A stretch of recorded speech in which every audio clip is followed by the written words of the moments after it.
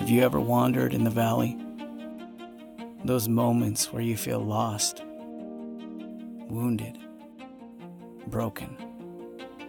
You look around and see an endless journey, surrounded on all sides, cut off from the surface above. The loneliness is palpable. The fear is real. But even here, God remains. For nothing can separate us from His love, neither height or depth. Here in this chasm, in the midst of the struggle, we can find peace. We can find security. We can find hope. For we are not alone. He will never leave us, and He will never forsake us. For He is God, the God of the valley.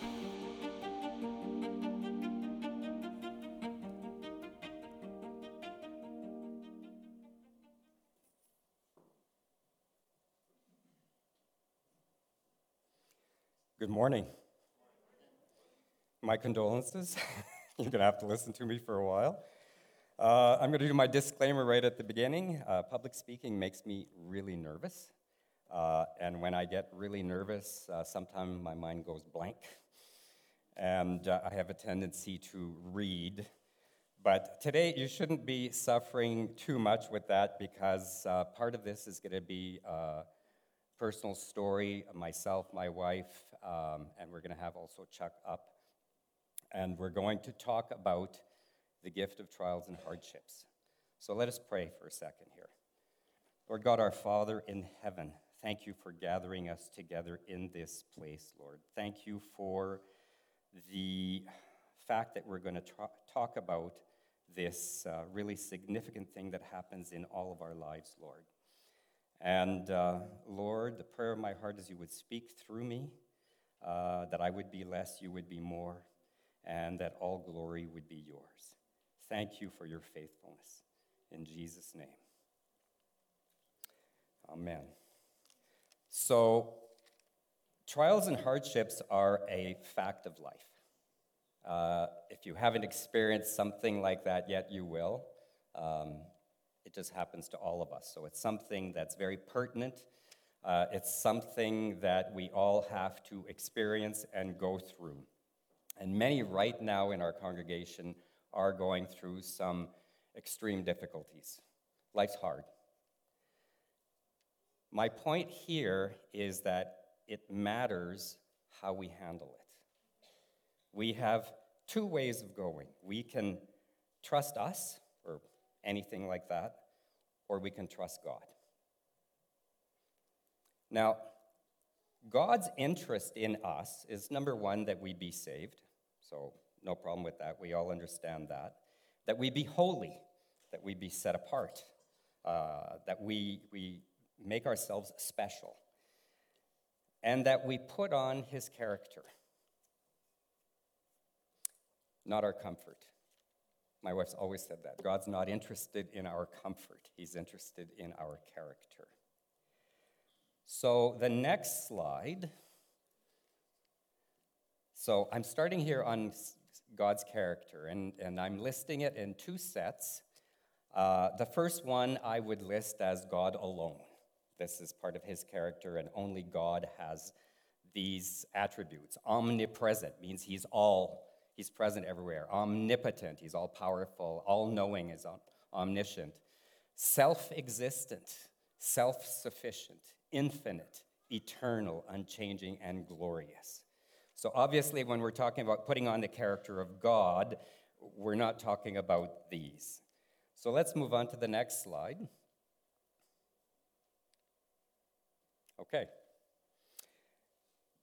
So these, I have a tendency of reading these things, and they say you're not supposed to when you're doing some PowerPoint presentation, but love, truth, holiness, goodness, perfection, wisdom, The list is there. So God's purpose is to change us from where we are, wherever that happens to be in these, and move him towards his character, towards conforming to his character, towards perfection. God is good. Therefore, all of God's traits are in perfect balance with each other. Have you guys ever stopped to think of that? What good means, that God is good? It means that his mercy and justice are in perfect balance. His compassion is in perfect balance with his, all the other characteristics are just exactly the way that they need to be, which is why God is unchanging. Because anything that is a change always equals imperfection. So this is what we were always meant to be, image bearers of God. And in our areas of responsibility, where we live, we are to carry the image of God or the character of God wherever we go. In our natural state, we're fallen, we're corrupted, we're deceived, we're poor images. And we mostly will not change. When life's good, we don't change. We stay the same. In fact, we might get worse. We get more selfish, more narcissistic. But God, in his mercy, sends us this gift of trials and hardships because they are the enablers of change. Without these, we probably would not change, for the vast majority of us, certainly in my life. So we're going to talk about my life here a little bit, probably a lot. Next slide, please. Aren't they cute? This is my brothers and sisters. This is us. I'm the third, right there. I was born in a very Catholic family. I'm the third child, second boy, so a true middle child. And I was born in Germany because my dad was in the military, so I'm their little German in the house. And our claim to fame is that you can tell we're very close age-wise. The sixth oldest, which is not the baby there, we were born in 7.5 years. No twins. So we're very, very close, very competitive. We only had winner and first loser. That's it. Dog eat dog. There was only enough second servings for the first 2 kids that finished. So you can imagine what we were like. It was like the bell rang ding and the food went in, hoping you'd get more. So we always had to compete heavily for everything that we got. Mom was great. We had a great mom. She was wonderful. Dad had lots of issues. He'd been in the front in Korea, so probably had PTSD. He was the black sheep of his family. He was a drinker. He was scary. Everybody was scared of him. And it was so bad, in fact, and I say this because it's the truth. The 4 oldest ones, I remember at one time, we were probably maybe around that age. We sat down one day and plotted how to kill him. And if we could have gotten away with it, if we could have figured out a way to work, we would have done it. Because I think Dad didn't really want any kids, had 7, and he was not good at letting us know that we were wanted or loved. So we had a lot of issues that arose out of that, obviously. When I was a teenager, I walked away from God. I always knew God existed. There was never any question about that, but God and I made a deal. Well, I made a deal. And I said, there's a fence here, like same as you guys right there. And God, you stay on your side, and I'll stay on my side, and you and I will get along perfectly well. And so from age 14, 15, until my early 30s, that's how I lived. I lived my own life, disconnected from God. And I lived quite a wild life, I have to say. Next slide, please. Okay, that's me around age 30. Actually, I think it's exactly age 30. 1987, for any of you who are curious. And my character at age 30 is definitely creative.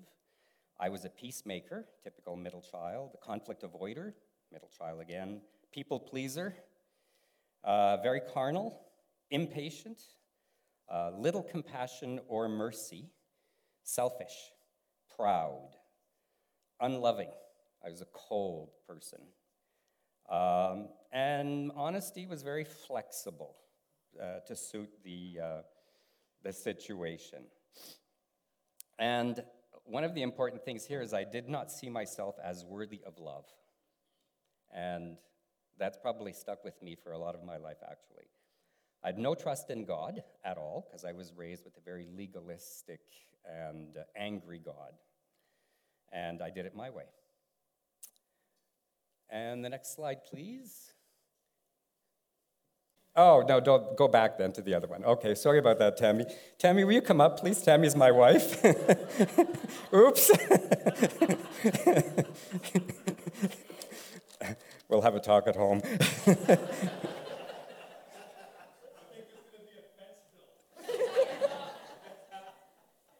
Does she have to turn it on, or? Hello. Okay. Thank you. Can I get you on this side? I just talk better on that side. Okay, so I met Tammy in 1987. 30 years old, you were 23? 21. 21? Oops, okay. two for two. It's a really big fence. And tell us quickly how you and I met. I started a job in Whistler. I started at the front desk of a hotel, and Joe was the controller there. And we quite liked each other. There was mutual respect for how each one of us worked, and we just had things in common, our size of our family, Catholic upbringing. We got along well. He wasn't allowed to date me because I was lesser on the hierarchy at work. Management taking advantage of workers, no good. Yeah, bad idea. Anyway, I worked my way up and got promoted till we were even on level, and that was the beginning of the adventure. And so, in 1988, she got promoted to front desk manager, so now she was management, fair game. And so we became a thing in December of 88. And it sort of progressed really seriously, very quickly, which I was absolutely terrified of. So in early March, I said to Tammy, this is too serious. It's not what I'm sort of looking for, I guess, or something like that. And so Tammy, who is now living at my house. I was his roommate. I was paying rent, actually. She ended up with her own room and me in my own room, and we had a platonic, very friendly relationship until a little bit later in June. Beginning of July, I found out I was pregnant. Mm-hmm.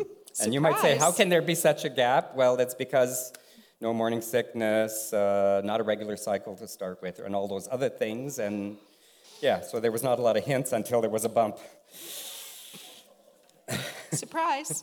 So what had you decided at that time when you found out you were pregnant? There was no doubt I would have this baby. Abortion wasn't even an option. If Gilles didn't want to have anything to do with me and this child, that was fine. I could go it on my own with my sister Diane, who would support me no matter what. And so I told him I was going to be a mommy, and I left it in his hands as far as how involved he wanted to be. So we liked each other, and we decided we were going to try to make a go of this. And so we bought a house together, did everything together, and the first, between July and when the baby was born, November, was a very, very difficult time because we had to form a relationship that would last. And it seemed to me, my perspective, even now when I think about it this many years later, is that every day I got home from work and we would have this big discussion over everything, and it was just trying. And I was used to being on my own and having my own way, and we laugh about it now, but it was actually probably the single most difficult period of my life. Was it difficult for you as well? Sure. You're not going to make this easy, are you? Nope. Anyways, we did work through, and it actually, when I stop to think of it, it amazes me that we actually made it. There's no human reason we should have made it because, I don't know, it was just really that hard. But then our daughter was born in November, and I held this baby in my arms, and I became a Christian at that time. I said to God, I said, I have nothing to offer this baby. I've tried it all, and none of it works, so we're going to do it your way. And so I became a Christian on November 22nd, 1989, which is our daughter's birth date. So our daughter, this daughter that was unexpected, brought me Jesus Christ, right?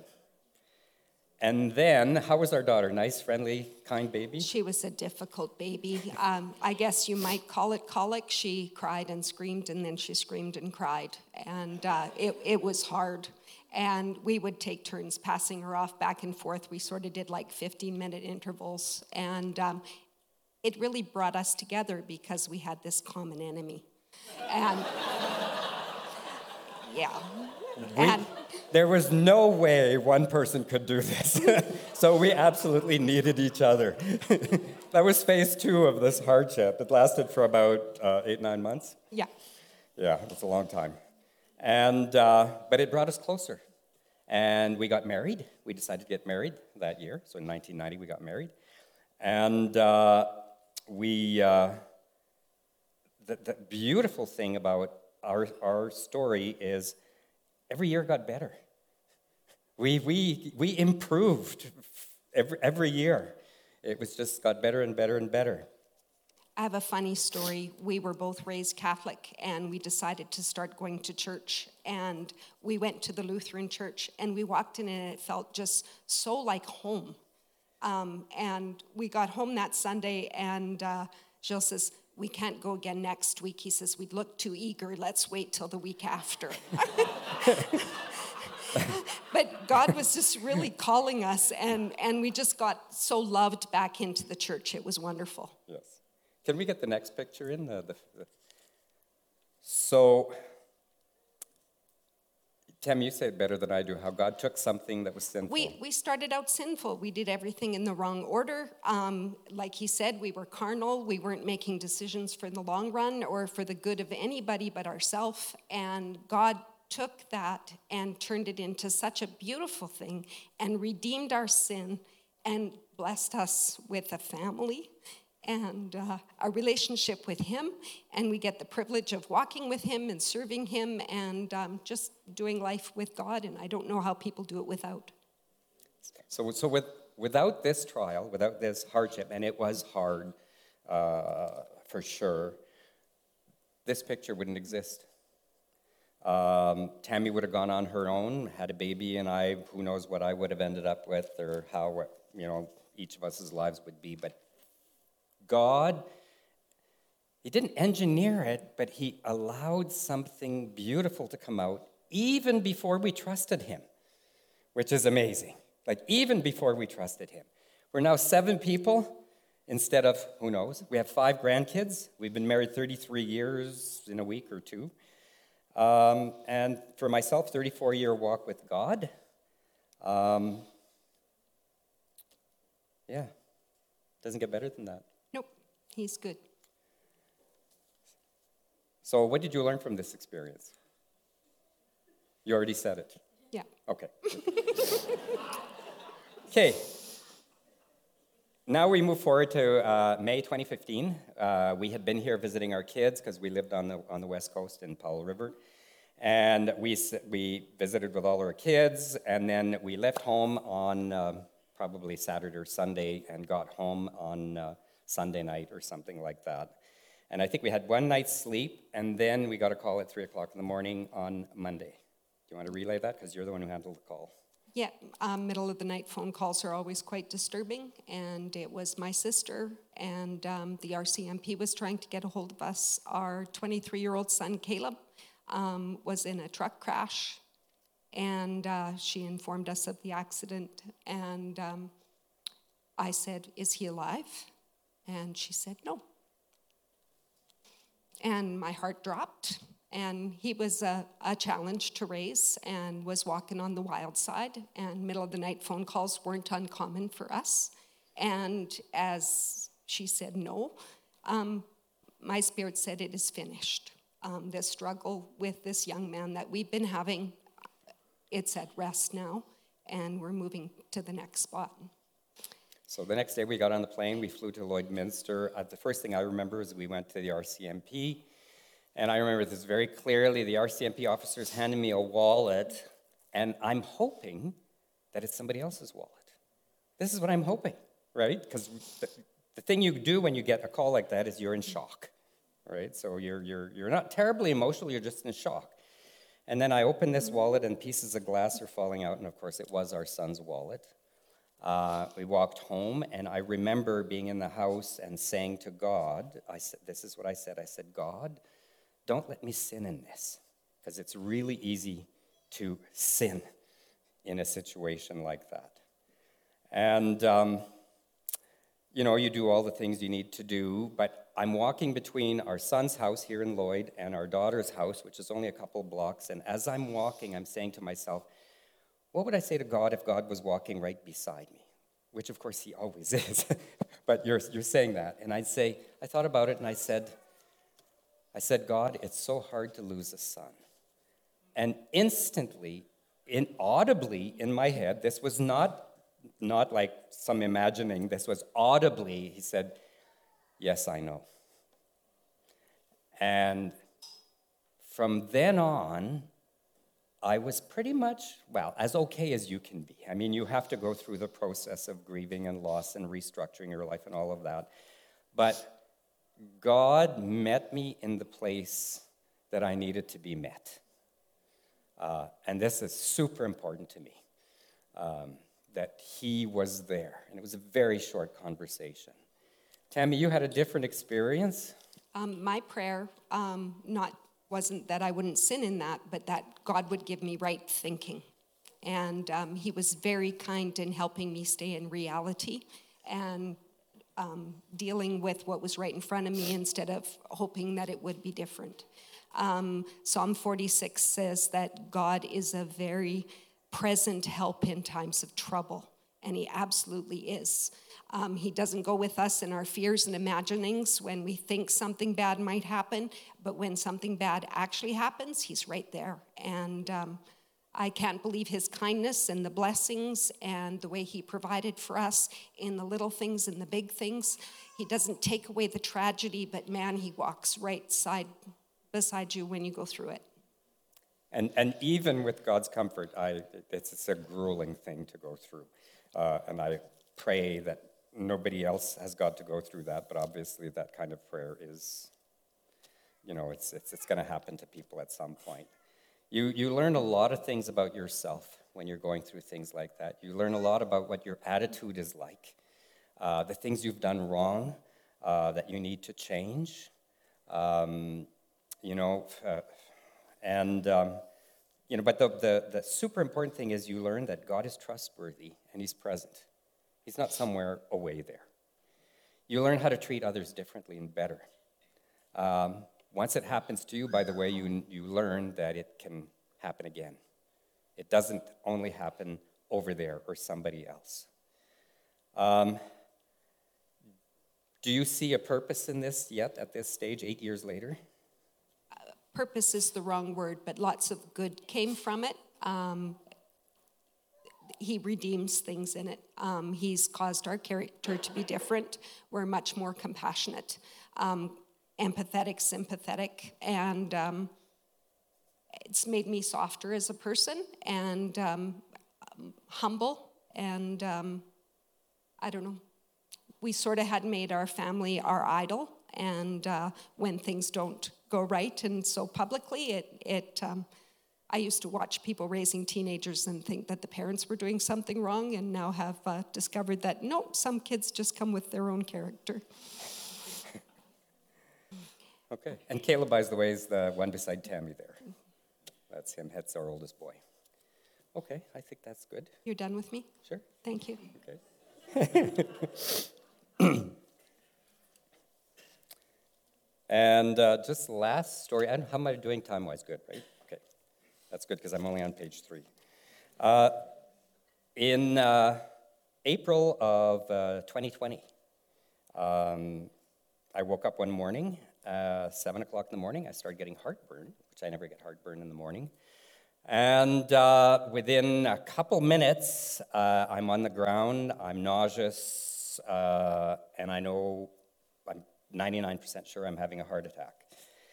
So I tell Tammy, let's go, immediately to the hospital. We live in Marshall, so it's normally a 15-minute ride to the hospital, but she was driving really fast, so it's more like a 10-minute drive. Talking to 911 at the same time, and this thing is intensifying. The ambulance met us, they do their thing. They confirmed it was a heart attack within 15 seconds.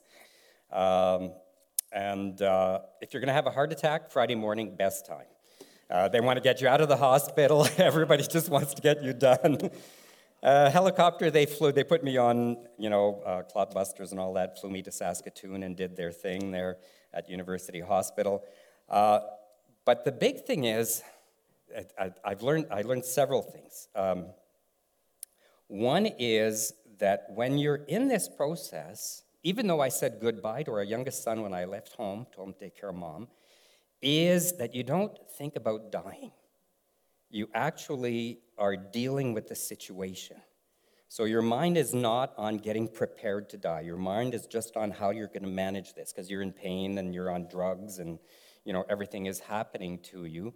And that was a big eye-opener, because to me, a lot of people who have a heart attack would have a lack of oxygen and fall asleep. You pass out. And so I think a lot of people wake up dead. Oh, what is this?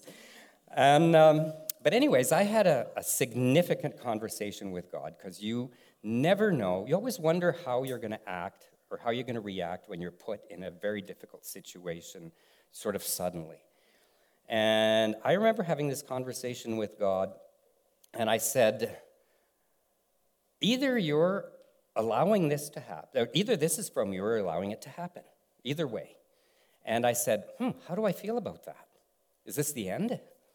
Because it was a pretty serious heart attack. And then I said, okay, God, whatever you want, your will be done. If I live, fine. If I don't, I'm absolutely fine with that. And the peace of God just came over me in an indescribable fashion. Totally at peace. No matter what they wanted to do with me, I didn't care. It didn't matter. Didn't hurt. Can't remember any pain beyond the heart attack pain. Plus, I was on fentanyl.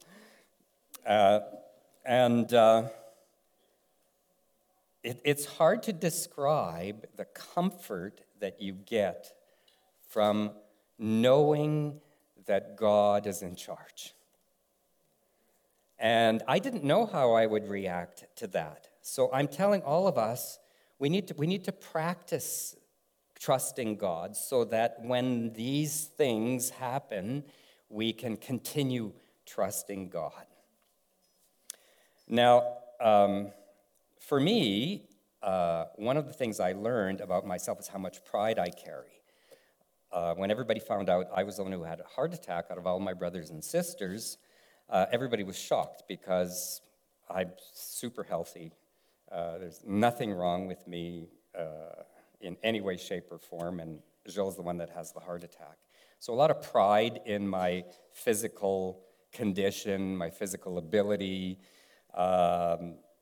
and also I found out as I'm having a conversation with God that I had a lot of pride.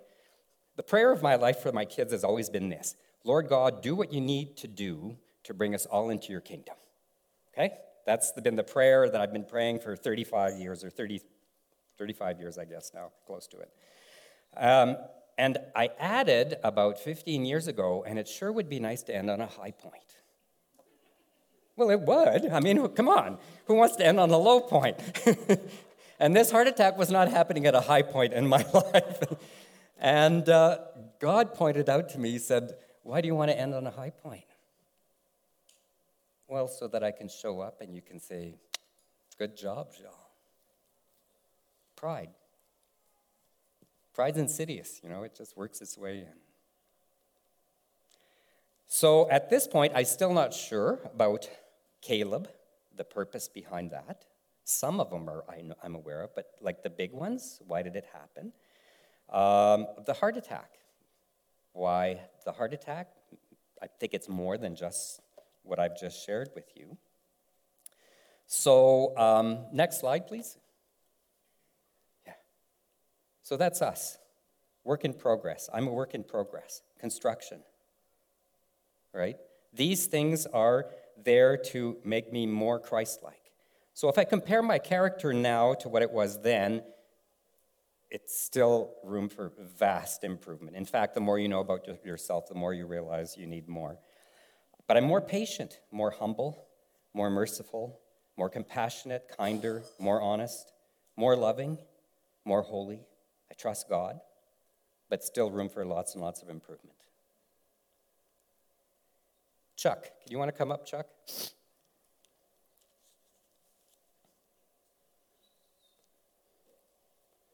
So Chuck is part of our home group. Tammy and I are in that home group as well as 6 or 7 other people there. And I'll have you stand on the same side as Tammy. Sorry, you guys. And Chuck is here because he also, as a fellow human being, has experienced trials and hardships. In fact, he's in the middle of one. So briefly, can you tell us what happened to you May last year? My wife, whom I still love very much, left me May 18th of 2022. Out of the blue.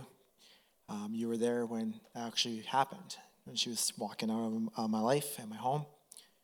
So, very painful experience. I actually had absolutely no idea that she was feeling that way, nor did I had any sign that she wanted to leave and that she was not happy in our marriage, and that I didn't realize how I was becoming a very abusive husband, emotionally, mentally, and things like that. Not realizing just my own personal struggles and how it was affecting my wife and my children. So she had enough and she left. And that was really, really hard, right? Yeah, very, very painful, yeah. That brought you right down? Yeah, basically, when she left, basically about 2-3 days after, I cleaned out my home. I took all the stuff that was my belongings into my storage locker, and I lived in my SUV for that point on. I had no wife, no kids, no house, barely. I only had my job at the church cleaning. That's the only job I had, but had no work. I had nothing. I had absolutely nothing left. I had a person take me into their home, in their bedroom, just so I have somewhere to sleep.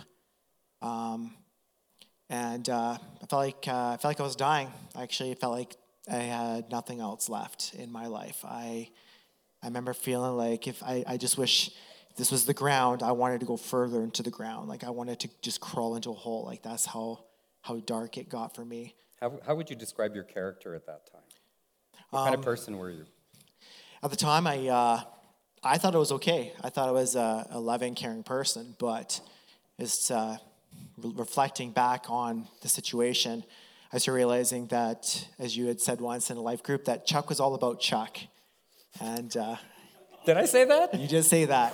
You're like, Chuck, you're not prideful. You're just all about Chuck. I was like, well, that sounds like pretty much right. Yeah, I didn't have empathy for people. I had sympathy for people. You know, they say like sympathy is like, hey, that looks sucky down there. That sucks that you're down there. But I'm the type of person I like to crawl down there and help those people out. But I never cared about people's emotions. It's not that I didn't care, just I couldn't understand their emotions. I couldn't relate to them. I couldn't feel for them. So what made you turn to God?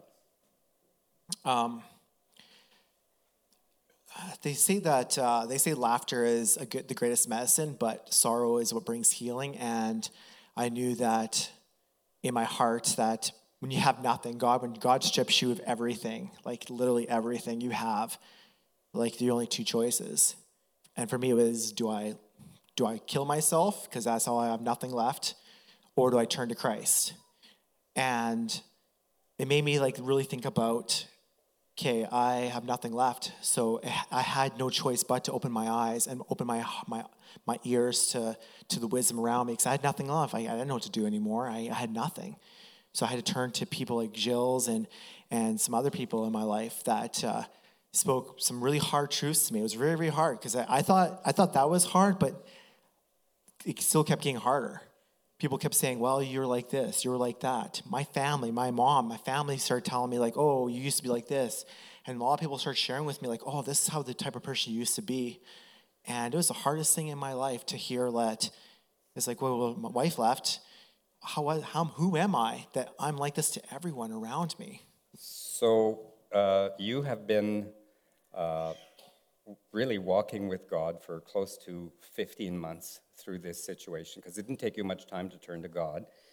How is your character different now? Just a few snippets here. Okay, so how my character is now is I think about people more. I think about their heart. I think about what they need, who they like. I want to serve. I always have this feel. I just want to love and serve them. I never was like that before. Right.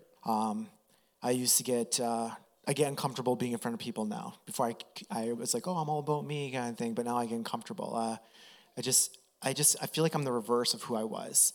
I feel like I'm more like Charlie. Back in, my mom used to call me her Little Snow, which my native name is Little Snow. But I just feel more gentler now. I feel more caring and gentler than who I was. I'm not abrasive, I guess you'd say. Some people who know me before, I think I was more abrasive. Pastor Frank said that once. He's like, you just talk really quickly to people. It's not all about Chuck. I want to hurry up the conversations with people. So a lot of times, so. Chuck doesn't know this, but I sort of look up to him as an example of somebody who gets something really hard thrown at them and who decides to commit it to God and let God do the hard work. And changing our character is hard work. And he's letting God doing the hard work in him and changing his character, and he is a completely different and much improved person than he was before. I'd like to share two things. If they're short. They're short. Okay. I was at the Battle River Ranch camp. That's where I ended up going.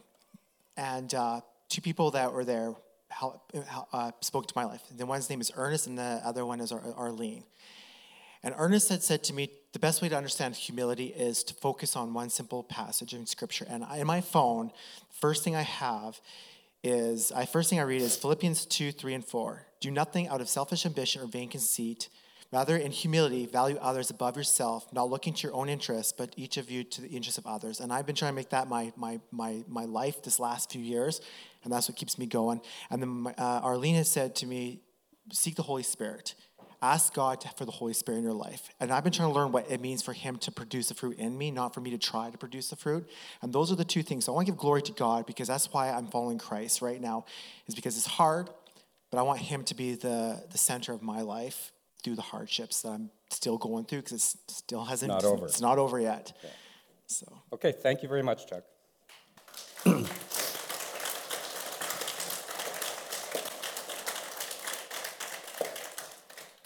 So to wrap this up, I'm going to bring it back to the Bible. And if you read through your Bible, you're going to see that it is really a series of stories of people going through trials and hardships. And you even have contrasting people that trust God and people don't, like Abel and Cain. They took two different paths. Ruth and Orpah, two different paths. The two thieves on the cross. We know about the one thief, but what about the other thief, right? Judas and Peter, they both betrayed Jesus in their own way, and one put their trust in God. They humbled themselves before God, and the other one decided to deal with it on their own. You know, Daniel, here's a young man, he's upper class, entitled, maybe royal family, we're not told exactly. But as a young man, he's taken into the service of King Nebuchadnezzar. So probably a eunuch, because that's what they did in that country, in the royal courts. no children, but his life was used by God in an incredible way. So the Bible is full of stories of people going through trials and hardships. Some trust God, and their story continues. And some don't, and their story just ends. It's a good thing for us to think about. Next slide, please. Oh, Chuck, there you are. Chuck, okay. Okay, let's skip that one. Okay, so I picked this one in particular because this one is Jesus, okay? And let's read this very carefully. So then he said to them, "My soul is overwhelmed with sorrow to the point of death." Next verse, please. "My Father, if it is possible, may this cup be taken from me, yet not as I will, but as you will." So what is Jesus asking? He's asking, can this trial pass me by? He's human. I mean, who wants to go through these things? Nobody does. But that's what he's asking. He says, can it pass me by? But then at the end of it, he says, yet not as I will, but as you will. Your will be done, Lord God, because I trust you. I know you know what you're doing. I know you are in control. I know that you are trustworthy, and I know that you are good. So in the end, I know that you're going to bring this all together to not only my benefit, but the benefit of the people around me, and maybe the benefit of the world. In this case, the benefit of the world. But if we try to deal it on our own and don't turn to God, it just ends up being a tragedy. And some of them will get answers in life, and some of them we won't. We just have to endure it. You know, there's one thing I've learned in life is that when you have something really traumatic that happens to you, like our son dying, people say, originally I always thought, time heals everything, but it's actually, I don't consider that to be true at all. What it is the old life is gone, and you need to make a new life. That's it. And you need to accept that the old life is gone. Just imagine if you lose your legs, well, all the things you were planning on doing before, a lot of them you can't do anymore. So you need to redesign a new life, and that's exactly what it is. These trials, they bring you to a crossroad. Do I trust God or do I trust myself?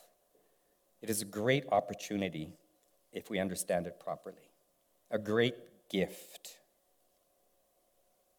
Now I'm reading my notes here. Too many notes. James. James chapter 1, verse 2-4. "Consider it pure joy, my brothers, whenever you face trials of many kinds, because you know that the testing of your faith develops perseverance. Perseverance must finish its work so that you may be mature and complete, not lacking anything." Now, we all know that joy and happiness are two different things, right? Happiness is sort of the bubbly thing that's going on, and joy is something that's deep-seated inside of you, a certainty, a surety. So I'm just leaving you with that. Hardships and trials, you're going to go through them. Fold into them. Give them to God. Let God do his good work. Nobody else loves you like he does. Nobody else is trustworthy like he does. Nobody else is good like he is. Tammy and I and Chuck, we're not special. We're just average, ordinary, messed up people. God is special. We thank you, Lord God, because you are good. And we trust you with our very lives. In Jesus' name, amen.